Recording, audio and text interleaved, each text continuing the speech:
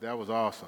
All right, so let's get into what we've been talking about. The power will break through, and of course we have the relationship boot camp starting Wednesday. So this will be at least for now. We may do a remix a little later in the year just to make sure we stay on the power breaking through.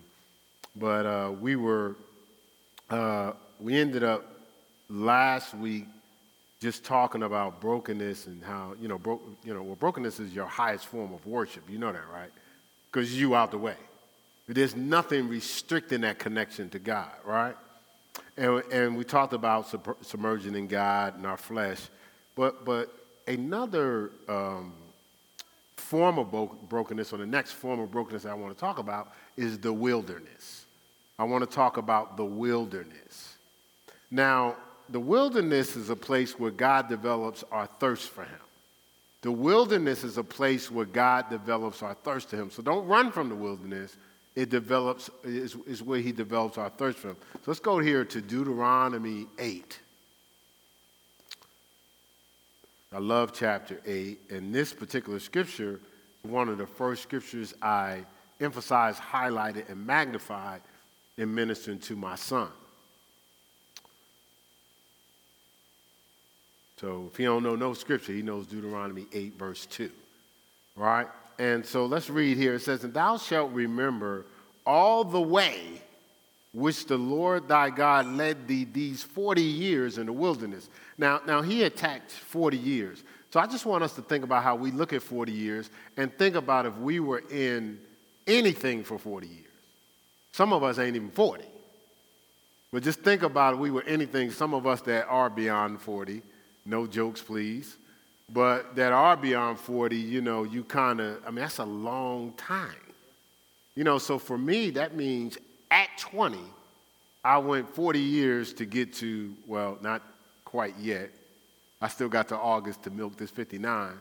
But I'm saying 40 years is a long time. So they were 40 years in the wilderness. He says, "So I led thee these 40 years in the wilderness to humble thee, to prove thee, to know what was in thine heart," so we would know what was in our heart, "whether thou wilt keep his commandments or not." So it creates a thirst, but, listen, it's saying the commandments are coming. The word is coming, but that doesn't mean we're going to keep the word. So the wilderness determines if you're thirsty enough to grab that word, hold on to it, meditate on it, and be prosperous and successful with it. Produce fruit from it. Just because, we can go to every Bible study in America, but that don't mean we're retaining or holding on to what we're getting. I'm not going to get into Mark chapter 4, but we've gone through that before. As some hear the word and it's stolen immediately, snatched away, right? Some, the word is on the surface because they have a stony heart, and it says when affliction and persecution arise for the word's sake, that person's offended, and they leak word out, right? It says some people receive the word, right? Now, of course, before that it said some people receive with gladness, act like they got the word, that's awesome, that's phenomenal, but it still didn't take root, right? But it says some people, it does take root. So it gets inside, but the cares of the world, the deceitfulness of riches, and the lust of other things enter in, choke that word that you got, and it becomes unfruitful. It kills it on the inside, doesn't let it manifest on the outside in your life, right? So we can all be around the word. We got that, right? So the wilderness is again, a place where God develops a thirst for the word. And this scripture is saying why he takes us through the wilderness. Jesus was even taken to the wilderness. If you study it out in Mark chapter 3, verse 17, a little audible here. God said after Jesus was baptized, he came to John, humbled himself, and let John baptize him. John was like, "Baptize you? Man, I can't even latch. I shouldn't even be able to latch your shoes." He said, no. I got to be baptized by you. Somebody that was going to be inferior to him, he allowed to baptize him. That would be a lesson in humility, right? Then it says when Jesus came out of the water, we talk about that at baptism here at the church, the Holy Spirit fell on him like a dove. And God showed up audibly and said, "This is my son whom I'm well pleased. So he was humbled himself, he got baptized, submerged, symbolic of the old man dying and the new man rising. The Holy Spirit fell on him, symbolic of that outpouring falling on him. God shows up to endorse him. So most of us, we can stop right there, right? It says right after that, the next thing that happens, the Holy Spirit took him into the wilderness. This is Jesus. Jesus was led into the wilderness too, right? And so again, the wilderness creates a thirst for God. Then you'll get more God. Because now I'm thirsty for him. I'm not taking him for granted. I'm not casual with the things of God, right? I'm thirsty to get every aspect of what I need to get from God. Like Zipporah was talking about, and I think Venetia or somebody else mentioned it this week, with all these different Bible studies that they're doing during the week, right? Right? So this is the thing. He through this thirst, he breaks you to release his spirit so you get your thirst quenched. So he's placed something on the inside of you that's actually going to assist you in quenching that thirst, right? See, the breaking is like priming the pump.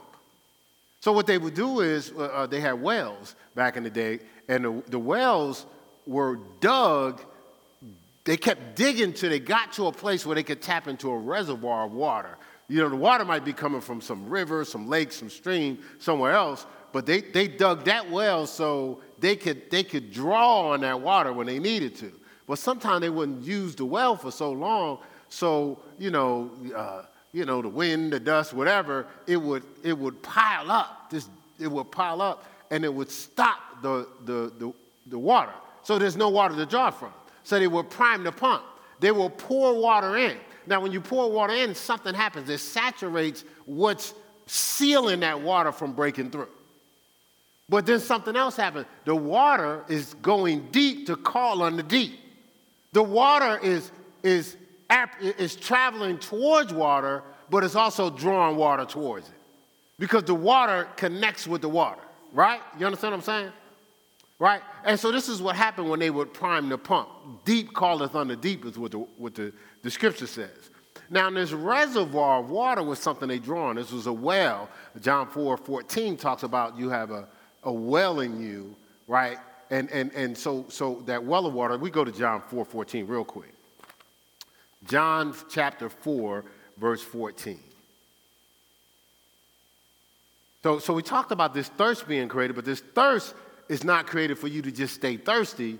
The thirst is for the thirst to get quenched. Now, the interesting thing is because we live in this world where the adversary is not a creator, he's a pervert. He tries to twist things, right? So think about it. He used to be Lucifer. So he saw as God's system. So he tries to take the same system and he tries to twist it. So he creates thirst, but it's unquenchable. It's called lust. Lust is insatiable. You talked about that this morning too, right? Scripture, lust is insatiable. It can't be satisfied. So he shifts us into where we stay thirsty. Matter of fact, when the scripture talks about in the last days you'll be in hell, it talks about torments. A part of the torment is that the adversary trains you to have a thirst that will never be quenched in hell. We could just say something as simple as an itch. Imagine an itch you can never satisfy. But that would be extreme. But imagine a thirst you could never get a drink for, or a hunger you could never get food for, or a lust that you can't do nothing with. You can only have it. It's torment. And so some of these things that we're training ourselves to conform to is the very thing that the adversary is going to use to torment us in the latter days. But suppose we were thirsting for the word. All right, so anyway, John 4:14. It says, and Jesus returned, I'm in Luke 4:14. Now, the interesting thing is, I was supposed to go to John 4:14. I thought I slipped up and went to Luke 4:14. But see, Luke 4:1 is when he was led into the wilderness after the Holy Spirit fell on him.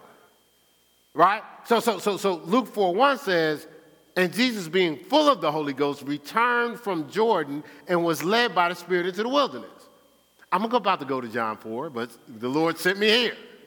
And then verse 14 said, and Jesus returned after he was tested in the wilderness. It said he returned in the power of the Spirit. So he was full of the Spirit when he went in. He came out with power.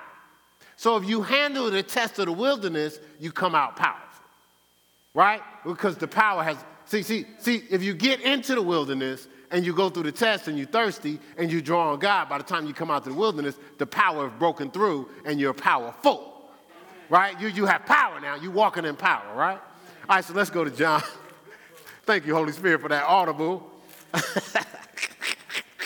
He know what he's doing. Thank you for honoring what you said this morning you were going to do. All right, so God is faithful. He's phenomenal. Spend some time on your face with him in the morning. You'd be surprised. He'll give you some insight of what's about to happen before it happens. So this is the thing. We have in our life what we call meetings. You know, I got a meeting this morning. You better have that first board meeting with God. Especially you're in business. You should have a board meeting every day with God before you do anything. And he'll show you things to come.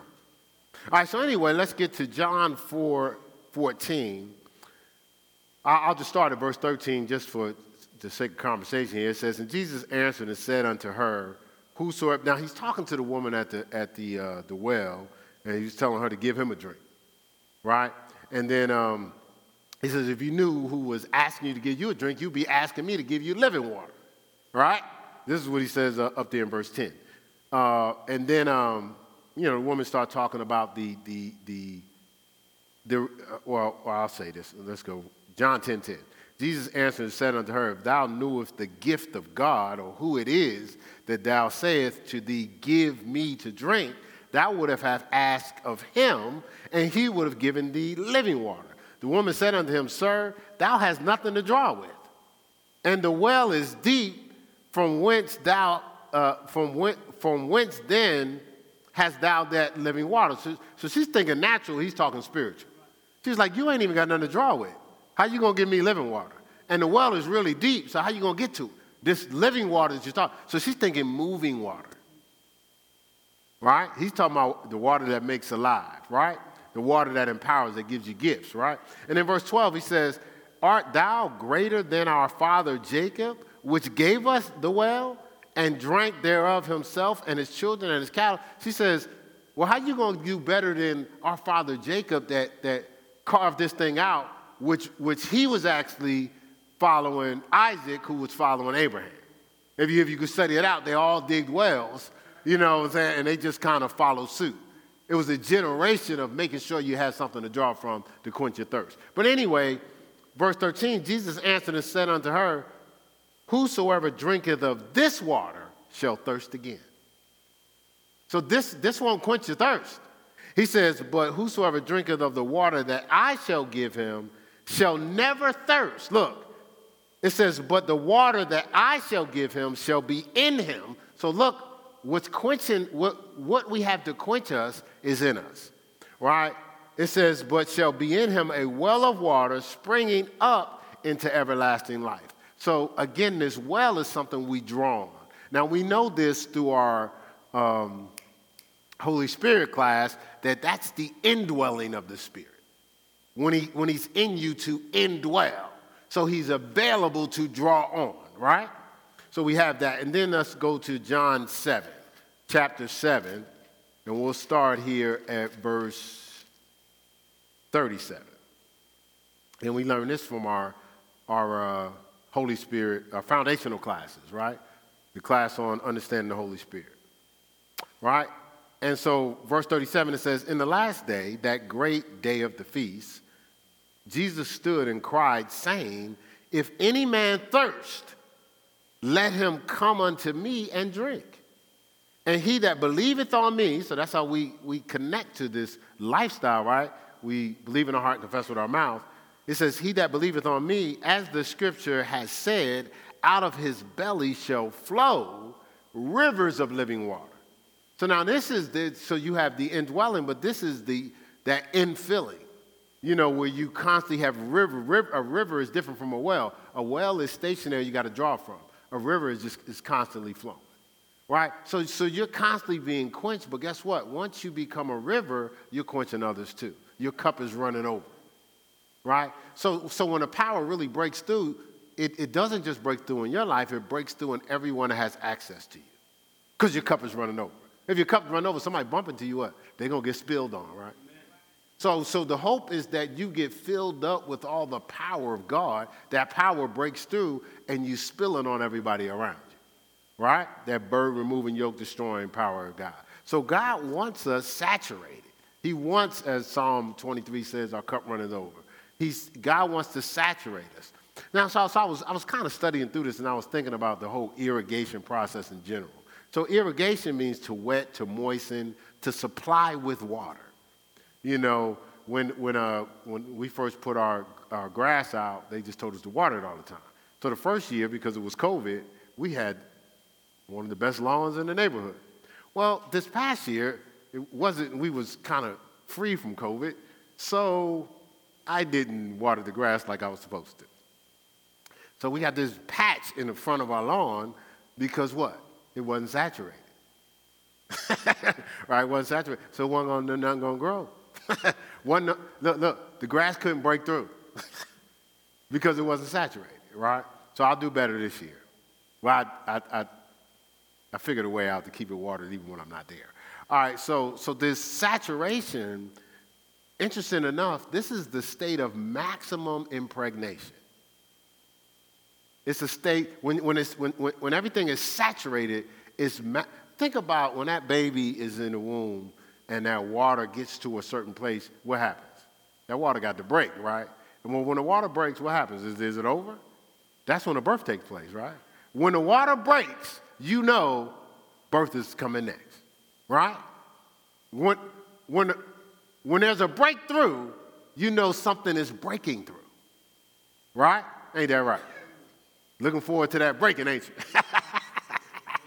Ooh, so it's saturation is the state of maximum impregnation. It's complete infiltration. It's satisfied fully. Look. It's when things are saturated, no more can be absorbed. Anything else that comes in has to break through.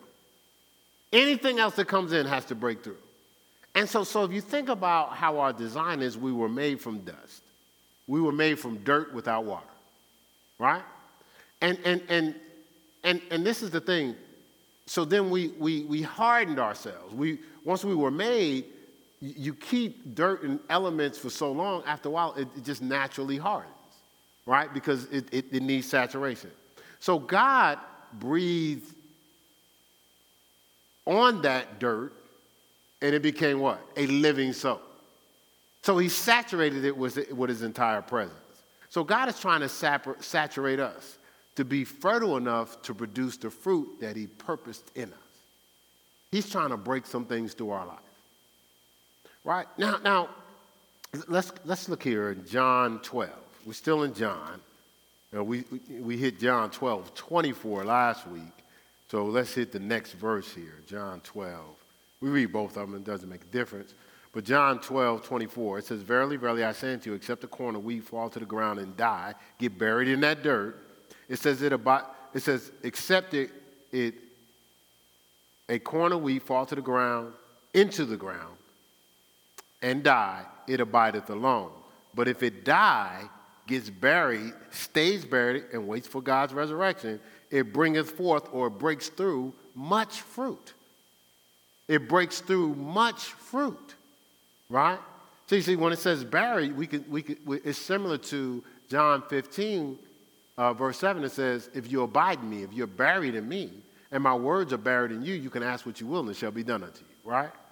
And so verse 25, it says, now it's breaking it down. It says, okay, you got to die to be resurrected, to break through, right, to get your breakthrough. And verse 25, it says, he that loveth his life shall lose it, right? It says, he that hateth his life in this world shall keep it unto life eternal. So he's saying is the person that is willing to let go of the things that's comfortable for him, and that's including pride.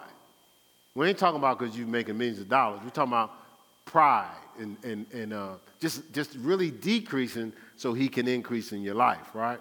Now let's look here at Ezekiel.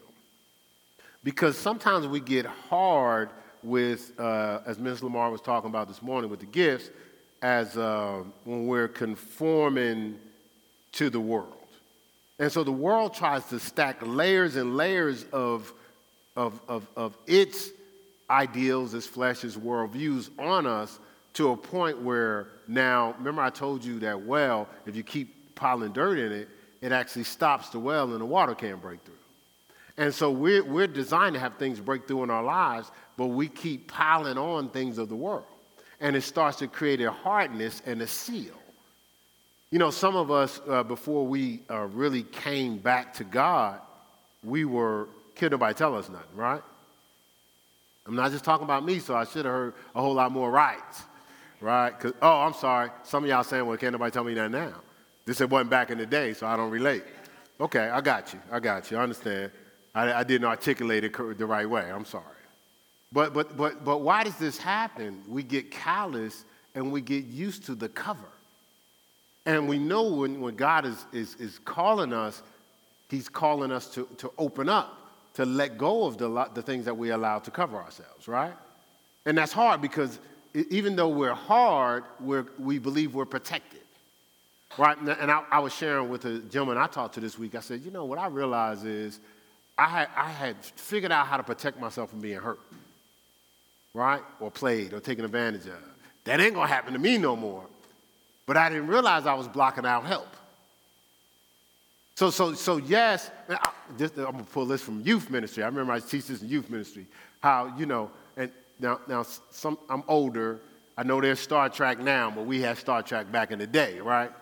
And so, Greg, you appreciate this, you know, because Greg be walking around, you know, he's a Trekkie, right?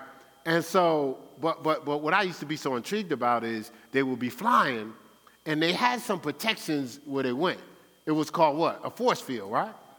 But the interesting thing is when they was at a location and somebody wanted to come on board, they had to beam them on board.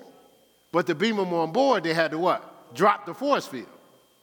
So nobody couldn't come on board unless they dropped their protection. So you had a show where they don't know if this guy's dicey or not. You know, it's like, you know, Captain such and such, he seemed kind of off. So they talking, they're having a meeting. Should we let him on board? But we let him on board, we're going to have to drop our force field. And if we drop our force field, we're going to be exposed to attack. So I don't know, is it worth bringing them on board? Some of us are dealing with that every day.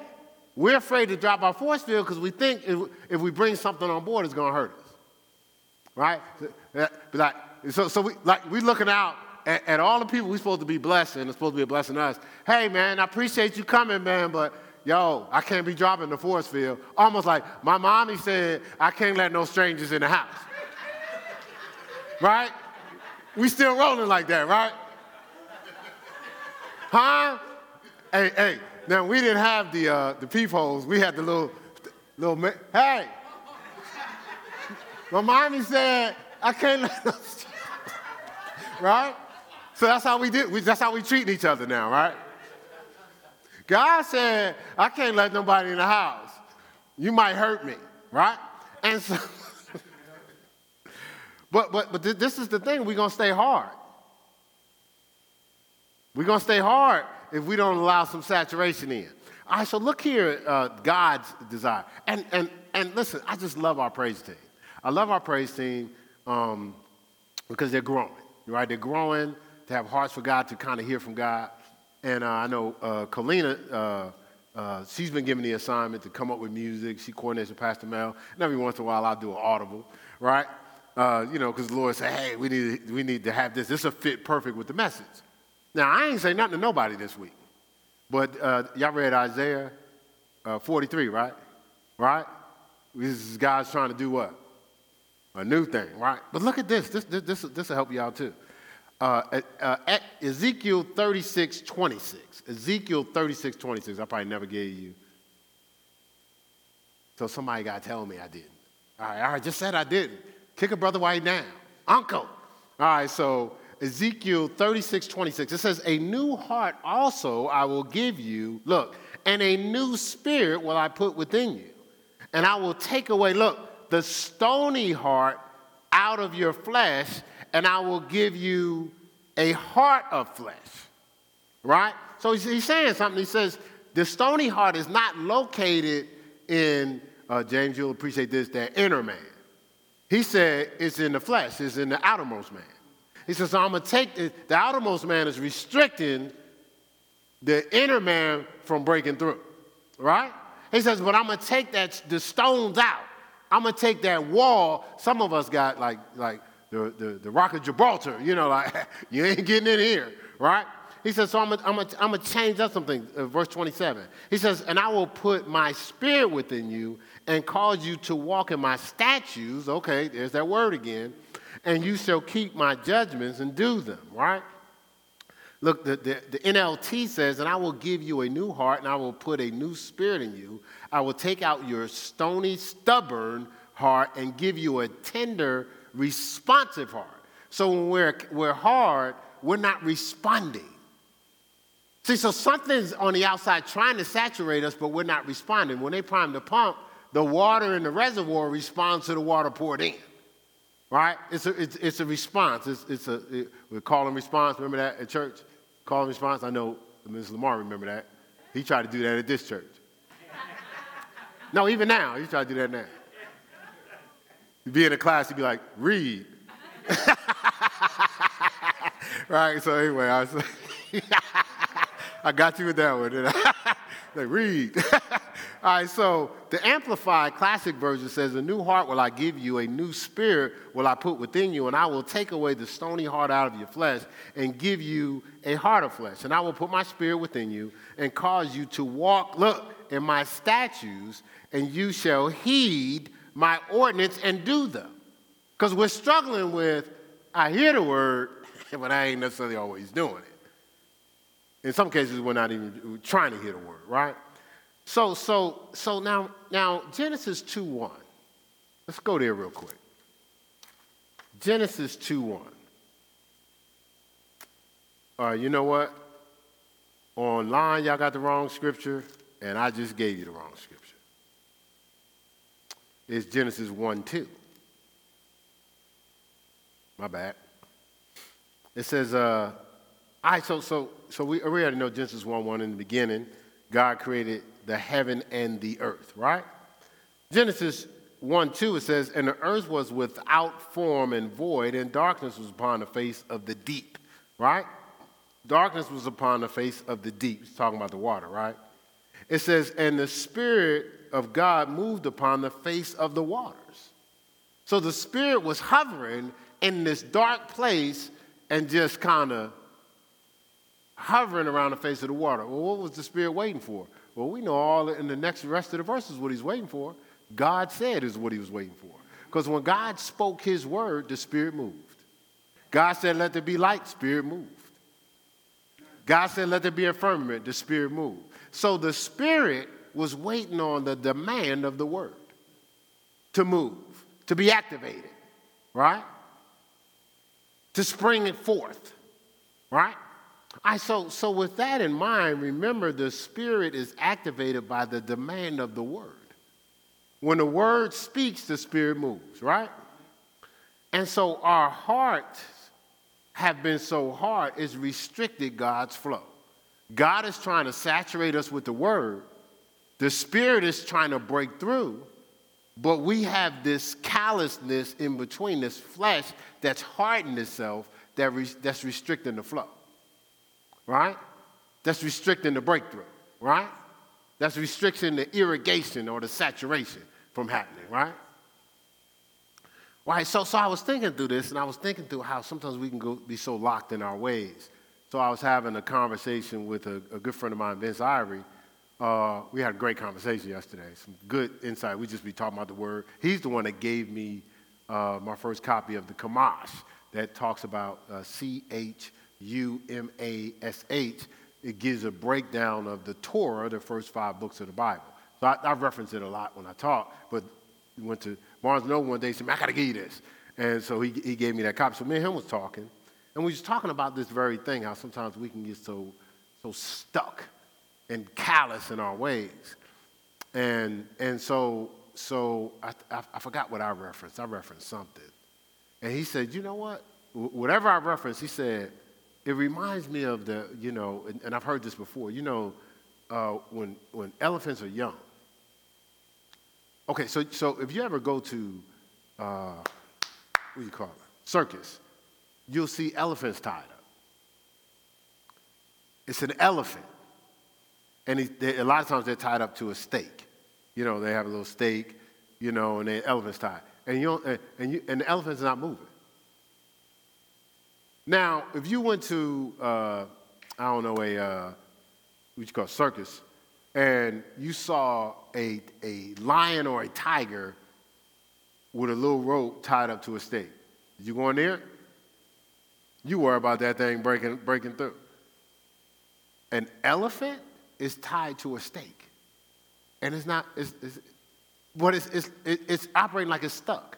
Well, what they do is, when it's a baby, they tie them to these stakes. And when they're a baby, the stake and the rope is stronger than them.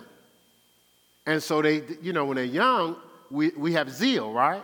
When they're young, they try to break free, but they can't. So they get to a point in their mind, they go, I can't break free of this rope and this stake. And as they grow into elephants, they're still operating like I can't break free of this rope and this stake. But guess what? They can break through. Right? And so when we get hard, we're operating like the elephant. We still think we're stuck with the rope. So we say, I can't do that. Well, that seems insurmountable. Well, when I tried that before, I messed up. When you tried that before, you weren't as strong as you are now. Oh, you don't see it, do you? Do you? You're not the person you was before. God's placed something in you that he wants to break through, right? And so God is trying to saturate us because he wants us to be fertile, right? When you're fertile, you're producing fruit in great quantities. No, you're not just producing an apple. See, some of us have settled for, I had to produce an apple today.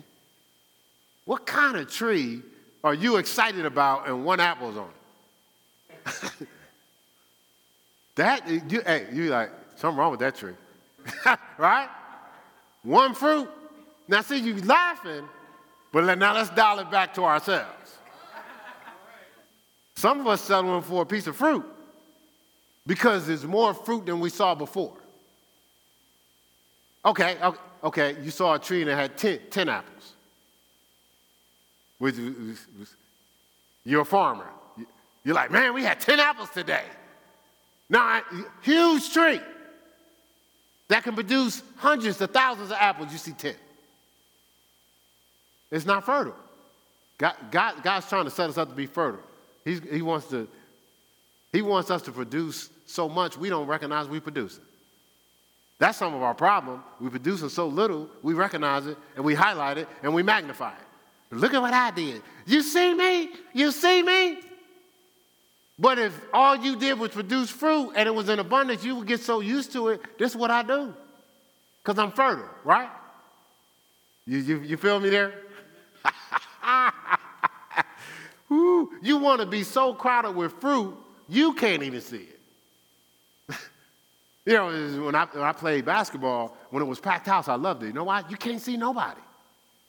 But when it wasn't packed house, I could be posting up, and I would see my girlfriend in the stands looking at my face, But when it's packed, you don't know who's even at the game. So all you do is play. People go, man, boy, he really has a lot of heart. He cold out there with all these people. No, I can't see nobody. It's just so many people. When there's a little bit of people I can see, there's James. I hope I play well, James. Oh my God, there's Lou. Oh my God, there's Pastor Man. Oh, right. You see, no. But the goal is you're producing so much, it's normal, right? Like Sid Roth, right? So now, because our body and mind has fought correction through hardness, there needs to be a breaking or a saturation, right? And so what God sends is his word. God's water which is the word, for a long time could not saturate our heart. Therefore, it led us, we were left hardened. God's trying to send his word to saturate our heart. So when you first come to the kingdom, the first thing, everything in the kingdom is saying, oh, yeah, we need to douse this fool. You know, that's why when I baptize you, I'm slamming you in the water, holding you down there, and so hopefully you get a little saturation to get started. I'm playing. So Bethesda was like, that's true, you did that. I was fighting. No, stay wet. I'm joking. You know I'm joking, right? I don't want y'all not to get baptized and be like, he gonna drown me. God a resurrection. So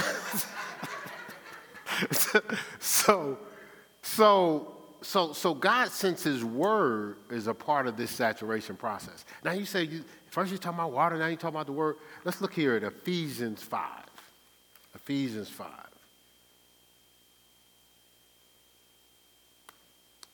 And I'm going to read out of the classic Amplified version, Ephesians 5:26. It says this, so that he might sanctify her, having cleansed her by the washing of water, look, with the word. So the word is the water. The word is what God's using to drench us and to saturate us, right? Right? Trying to fill us up with it.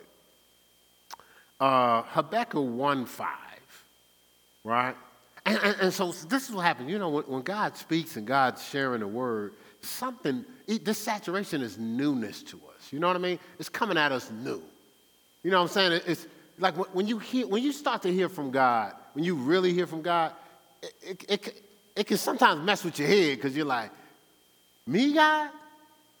Or, you know, little old me? You know, so it's like our responses go to our head as opposed to open our heart. Right? When God's sending this saturation, we're supposed to open our heart. And if we can't open our heart, offer our heart. Right? But what we do, we go into our head first. Yeah, sometimes we can sit in the whole service and be in our head the whole service. Dissecting stuff. I don't know about that. Well, I just don't think that. Or be looking for an out.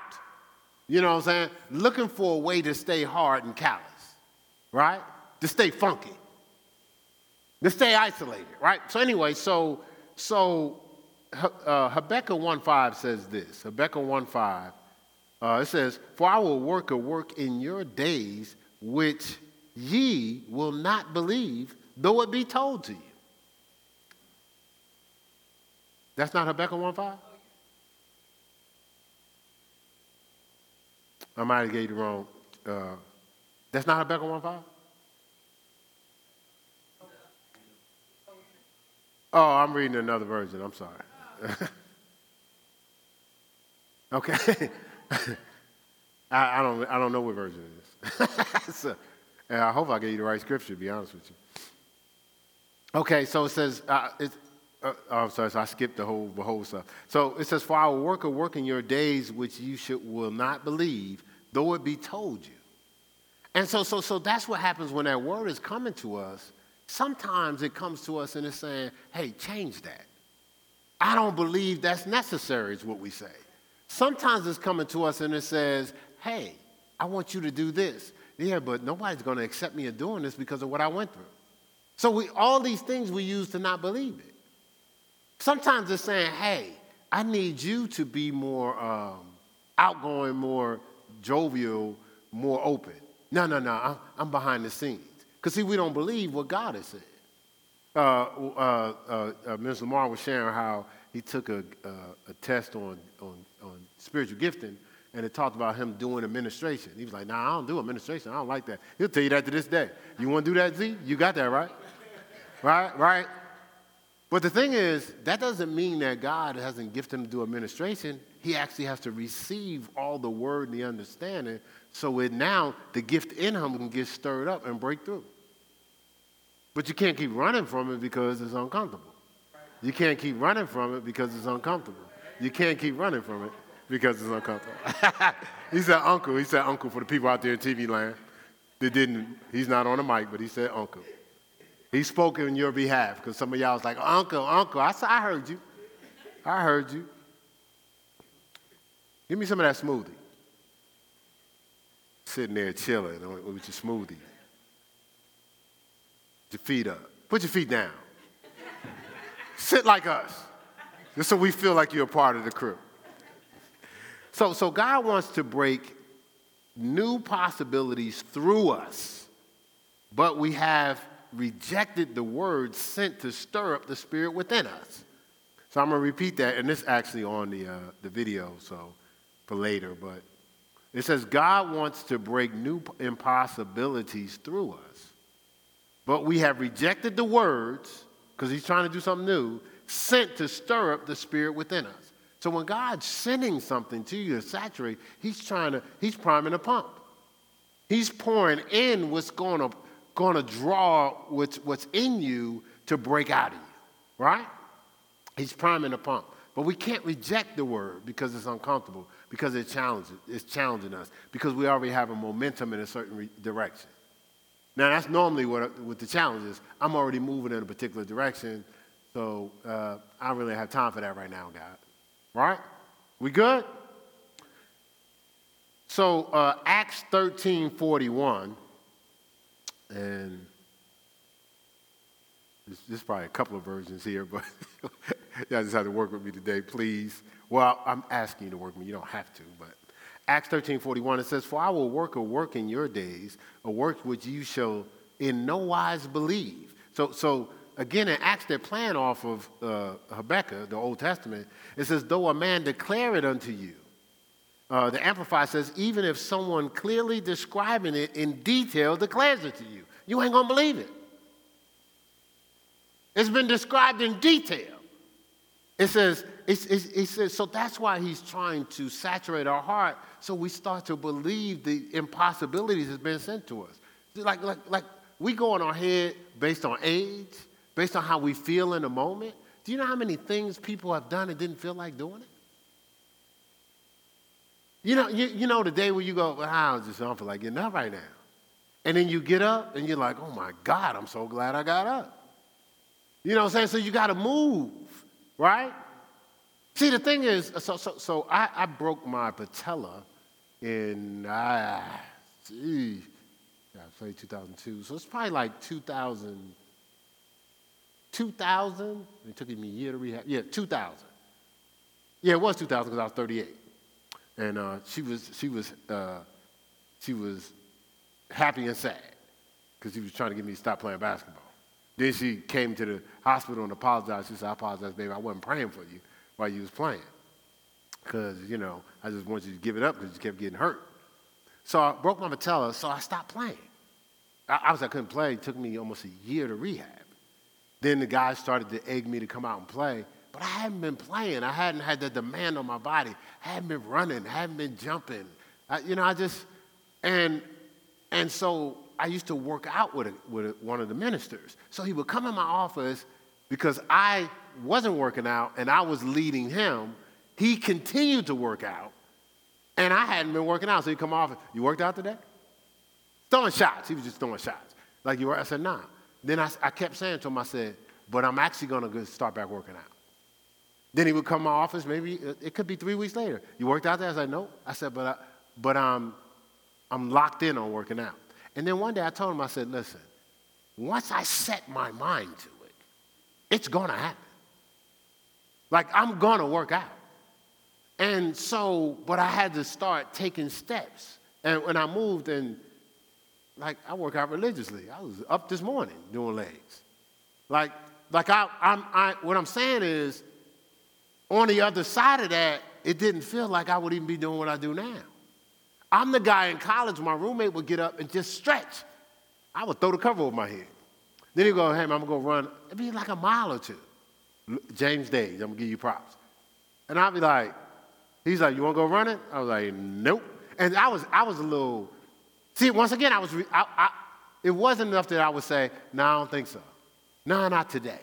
I wasn't that guy. I wanted you to know, I wanted to say something to you where you wouldn't ask me no more. So I'd be like, "No." And then I would aggressively take the cover and throw it over my head and turn my back on him. Right? Because I wanted you, like, leave me alone. I'm not working out no more. Like, No, matter of fact, September get here. I used to tell people, when September get here, that's when I work out. It's like 3 weeks before the season started. They would put these garbage cans on the end of each court. I needed it because I was waiting till the last minute. I didn't feel like it. But this guy right now that's not playing basketball, not trying to pursue a professional college or nothing, I'm working out harder than I did back then for my life. Now, what I'm saying, I'm not just focusing on working out. I'm focusing on all these little things that God has been sending to us that we've been taking to cover and aggressively throwing over our head, trying to get people, not only that I don't want you to mention this to me no more, but I want you to feel so bad about offering it to me that you never say nothing to me again. We're rejecting it, but it's sent to saturate us to stir up the gifts in you. You understand what I'm saying there? So before I got to verse 18, where it says I'm going to do a new thing, in Isaiah 43:13, the Amplified says, I will work, and who can hinder or reverse it? So when I'm sending something to you, I'm sending the unstoppable to you. Right now, you're limited. Remember, he said you can drink of that water, you're going to thirst again. But if you drink my water, you'll never thirst. You drink my word, you'll never thirst. You keep doing it your way, you're going to be thirsty in a couple of weeks for something, for a new opportunity, for a new promotion, for a vacation, whatever the case may be, for somebody to pump up your ego, you know, for a new relationship, a new foodie call.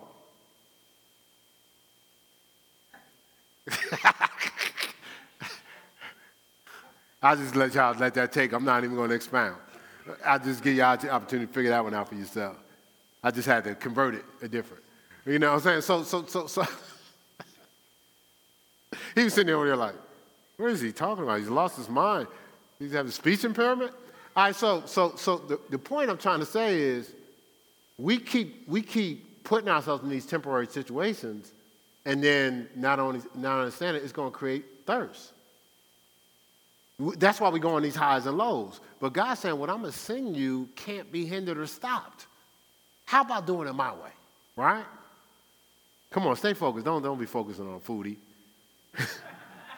All right, so Matthew 9, 27 to 29, right? But I want to read it out of the Message, okay? It says, Jesus said to them, do you really believe I can do this?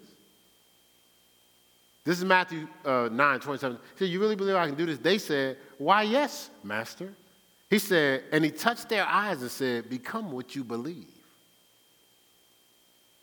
Now, look, first he said, look, he showed up with the unstoppable, with the impossible. He said, you believe I can do this? So they had a job. They had a job to attach their faith to it. He didn't force it on them. They said, oh, yes, Master. He touched them and says, look. He touched them and says, become what you believe. See, we think, we got this little thing. Well, I'm just waiting on the Lord. The Lord's going to do it. I think he's waiting on us. Remember we said we waiting for the power to break through. God's waiting for us. He's waiting for us to yield, right? Become what you believe. Now, when you hear that statement, it's like, man, that's deep. But it's actually our lives. Look at what we've become. It's what we believe. What we really believe. Like, whoa. We sit around sometimes and go, because they did this and because they did that. What did you believe? You're living what you believed. Think about it. Let it saturate. And if you don't want or you want more, then what? You got to believe for it, right? We talked about that last week, right?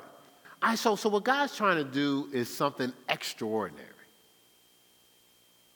Extraordinary, right? Extraordinary. And so extraordinary is a work wrought by divine power for a divine purpose by means beyond the reach of common man. Extraordinary is a work wrought by divine power, and this is on the video, so you get the whole definition later, is a work wrought by divine power, something that divine power produces for a divine purpose, right, by means beyond the reach of common man.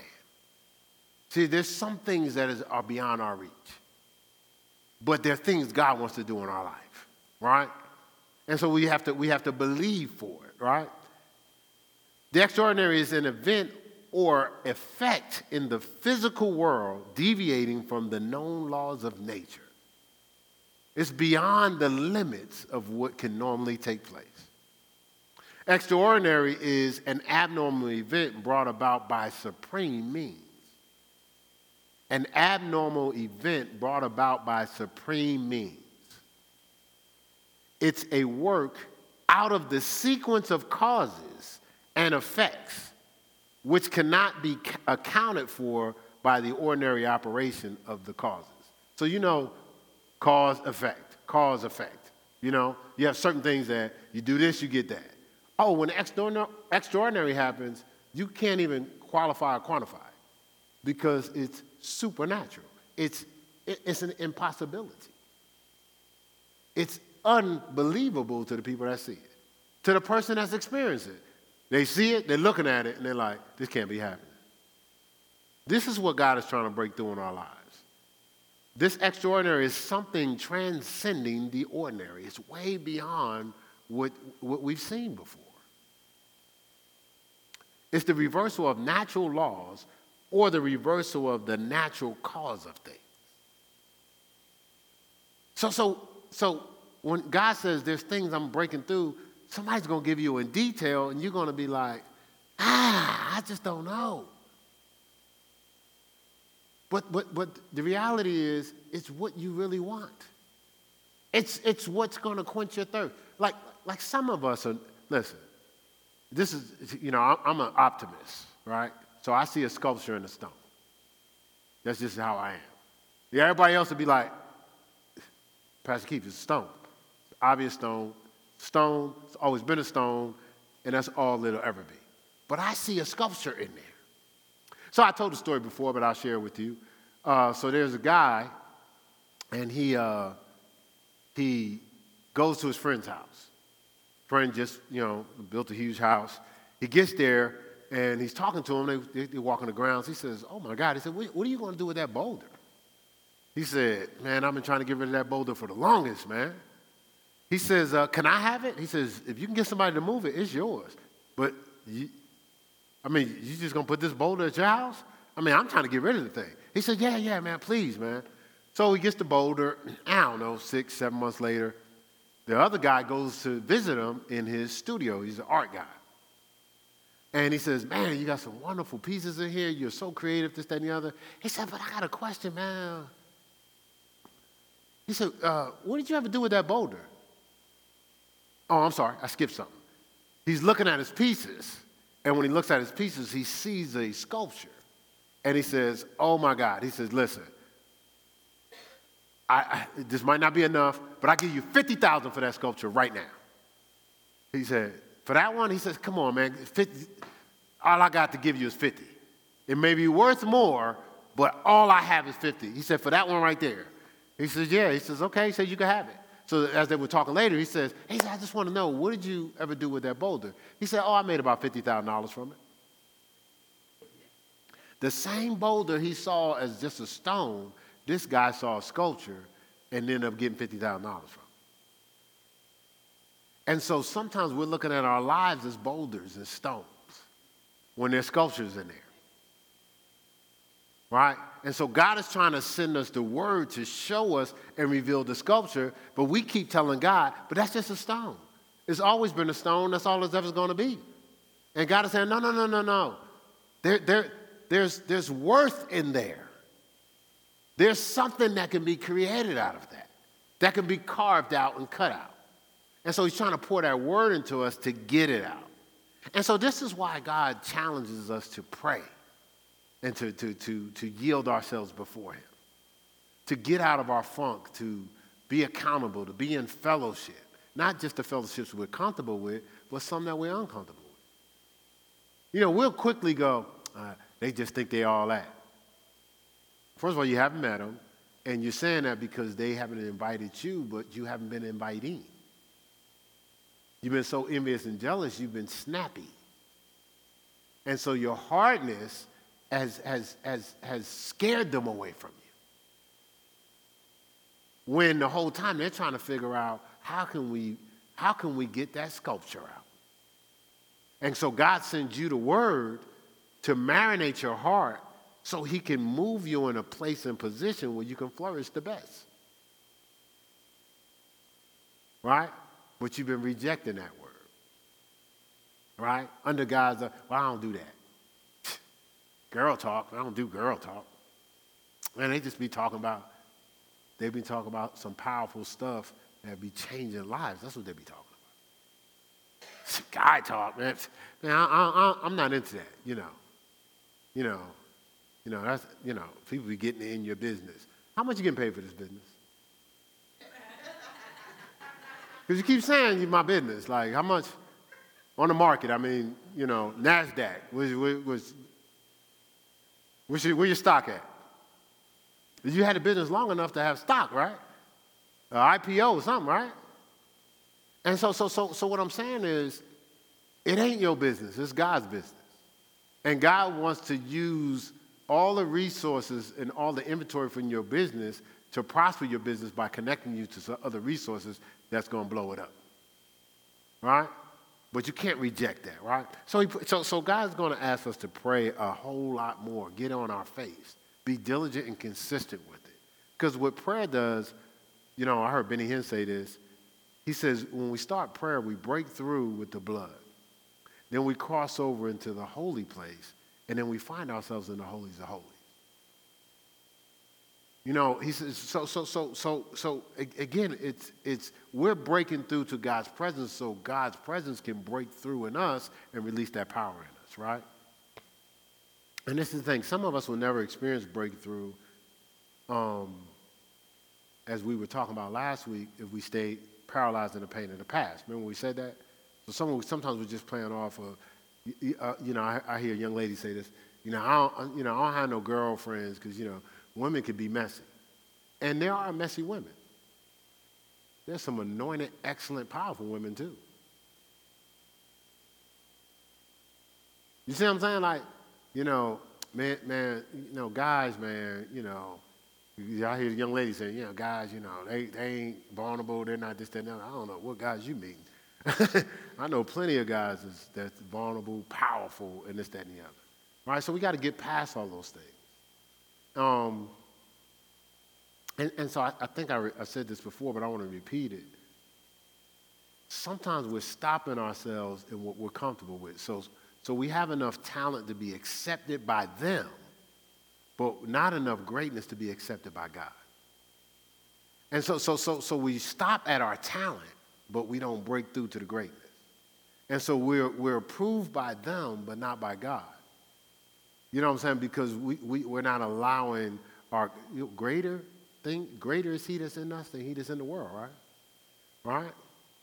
And so God is going to offer us help, a lot of help, people carrying the words of life for us. Thank you, Lord. I'm going to share something with y'all in a minute. And it takes humility to accept the help to break through to greatness. So many have rested their significance in the measures of the world and not their proximity to Christ. So we measure, if the world approves us. So God's sending the stuff, he's sending word. And of course he's going to send scripture, but sometimes he sends encouragement. So I've been spending a lot of time in God's face. And so in my time with the Holy Spirit, he was showing me things. He was just kind of just letting me know, like, you've been so busy giving yourself away, you probably don't realize who you've impacted. You probably don't really even realize the harvest. Remember I said about the fruit, you get to a point where you're producing so much fruit, you're not going, oh, look, I got a fruit. When you first start, you just bought a new farm, and you start planting stuff, you probably out there every day. Like, anything come up, you see a little little leaf. You're like, whoa, bang, bang, bang. Look, that harvest is coming up. But you excited, but you can't eat nothing, you know what I'm saying? But after a while, it starts growing, and you just see all this out here. But when you see all this out here, now this is your life now. You see time and harvest is how you roll. You're not going, oh, my God, oh, look at that. Oh, wow. Oh, I got a leaf. Oh, first the ear, then the corner in the ear. You ain't doing all that. I remember when I started ministry, and I had a ministry opportunity. It could be anything. I preached with the youth. Bang, bang. I preached to the youth today. Then it got to a level where I was doing Bible study on campus, and I was preaching to youth, and then, of course, from time to time, I would teach in front of the thousands at the church or some. I slept with a snake at a camp because I was teaching with the, I was sitting there, I was like, I don't know if this is cool. There's this big snake in this thing, but this is the room they gave me for this camp. So you preach here, you preach to the professional teams, you do all these things. But I remember I came home one day, I said, babe, I ministered 5 times this week.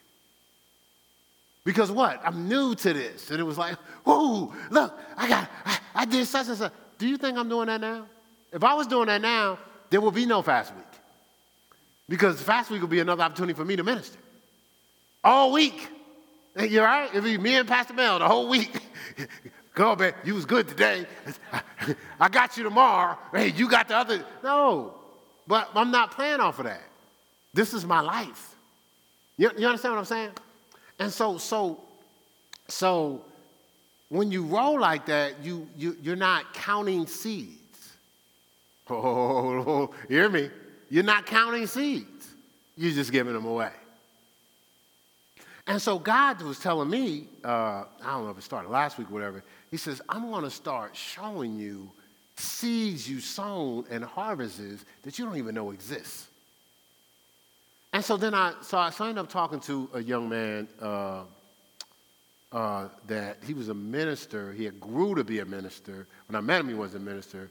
And actually the 2 guys that I kind of, when I'm in a position, I try to empower other people to take over the position.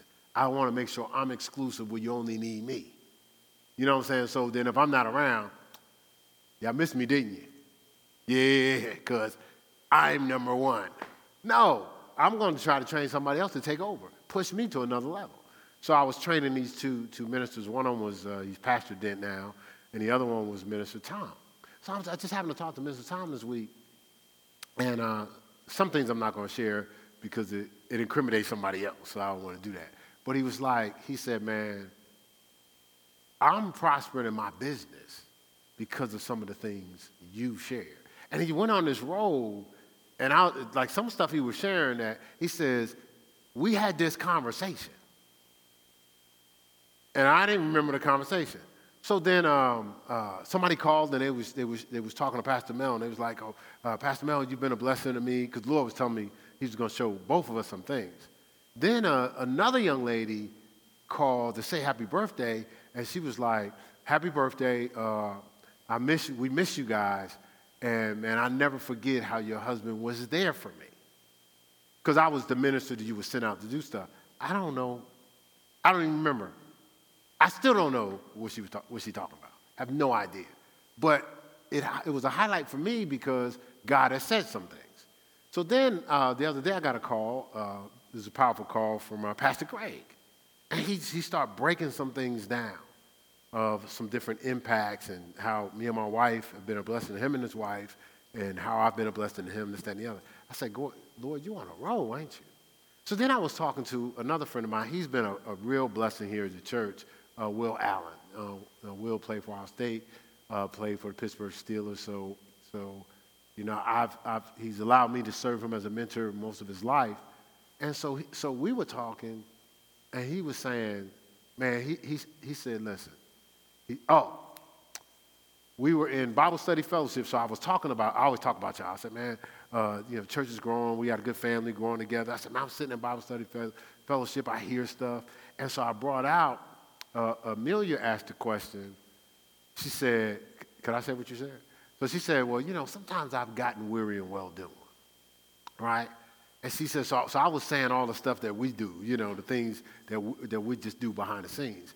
So she says, I'm hearing all that stuff you do and how you give yourself and stuff. And I watch it. She said, but I say to myself, well, what about you, though? Who's blessing you? What are you getting out of it? That was the conclusion. And I did like this. I said, this is what I'm getting out of it. Seeing all y'all lives and people doing their things and people taking over things and being responsible for things and growing and becoming anointed or what have you, right? And so I shared that with him. And so he said, well, let me share something with you. He said, like your impact in my life has been phenomenal. He says, first of all, your obedience has been major. He says, I'm trying to target my life to be at that level of obedience. He says, one thing that stands out for me is you're obedient and you've been consistent. Then he said this, he says, I understand you pointed around the room to tell the people in the room is what I get out of it. But I mean, I'm sure y'all understand. I was just saying everybody, but I used the people that was in front of me. He said, but a part of your blessing is someone like me. He said, you and Pastor Mel started a church way before you started the church. We're all a part of the church. He said, you have thousands of people that you've ministered to all over, everywhere. He said, I don't even think you know. Because he started, he said, there's hundreds. There's probably even more hundreds. Then he said, it's probably thousands. He just kept going. He said, you don't even realize. He said, he says, there's people that I'm connected to, people I talk to. You have no idea of your impact. When the conversation ended, I had him pray. He just broke down and started crying. And so, listen, it ministered to me. Because the Lord was telling me, he wasn't there. Oh, I'm sorry, I left this out. When the God told me that morning, before God had this specific conversation with me, I knew God talk was coming up, but I wanted to keep my consistent prayer. So I got on my face and I prayed. Right before I got on my face, Pastor Greg called. I didn't answer the call because I was going to pray. When I got off the call, everything God said is what Pastor Greg said. And I didn't call him back until after Guy talk. I said, oh my God, I just had this conversation with the Holy Spirit. He said the exact words. Then I had this other conversation. And I'm leaving some things out. What am I trying to say? There's people coming to you with words from God to let you know what God wants to do. Don't reject it. Now, some people are already hovering around you, but you've been isolating yourself from them. You've been so busy protecting, well, I don't want to look bad, I don't want to be embarrassed. Well, I might not say the right words. Or what are they going to think? Man, this ain't the time to be under your own protective custody. First of all, we're not designed to protect ourselves anyway. We're not designed to protect ourselves, cover ourselves, or feed ourselves. That's God's job. Right? So the best security plan you have for your life can't protect you from hurt. So you might as well turn that in and just go all in with God and say, I'm going in, and I'm going to trust God's going to protect me. And watch how you see things start breaking through in your life. I mean, pretty much that's y'all testimony. Y'all testimony is, okay, first of all, you broke through first. We're going to give you props. And then you broke through. But y'all testimonies, you broke through. And Shauna was saying at the Bible study fellowship, she's like, this is great. This is wonderful. Just listening to y'all. She says, because I've been away because of, just battling through COVID or whatever. And she says, but I missed this. Right? The insight, the impartation, the questions, the good questions, the quirky questions, the questions I was going to ask that question. I'm glad they asked it because I get the answer. All those things we miss. Right? And so God's trying to get stuff to us. So let's get out of that funk, right? Let's open ourselves up. Let's yield to all the words that God is speaking through all the vessels that he sent into our life so we can break through. All right, let's stand on your feet. That's enough.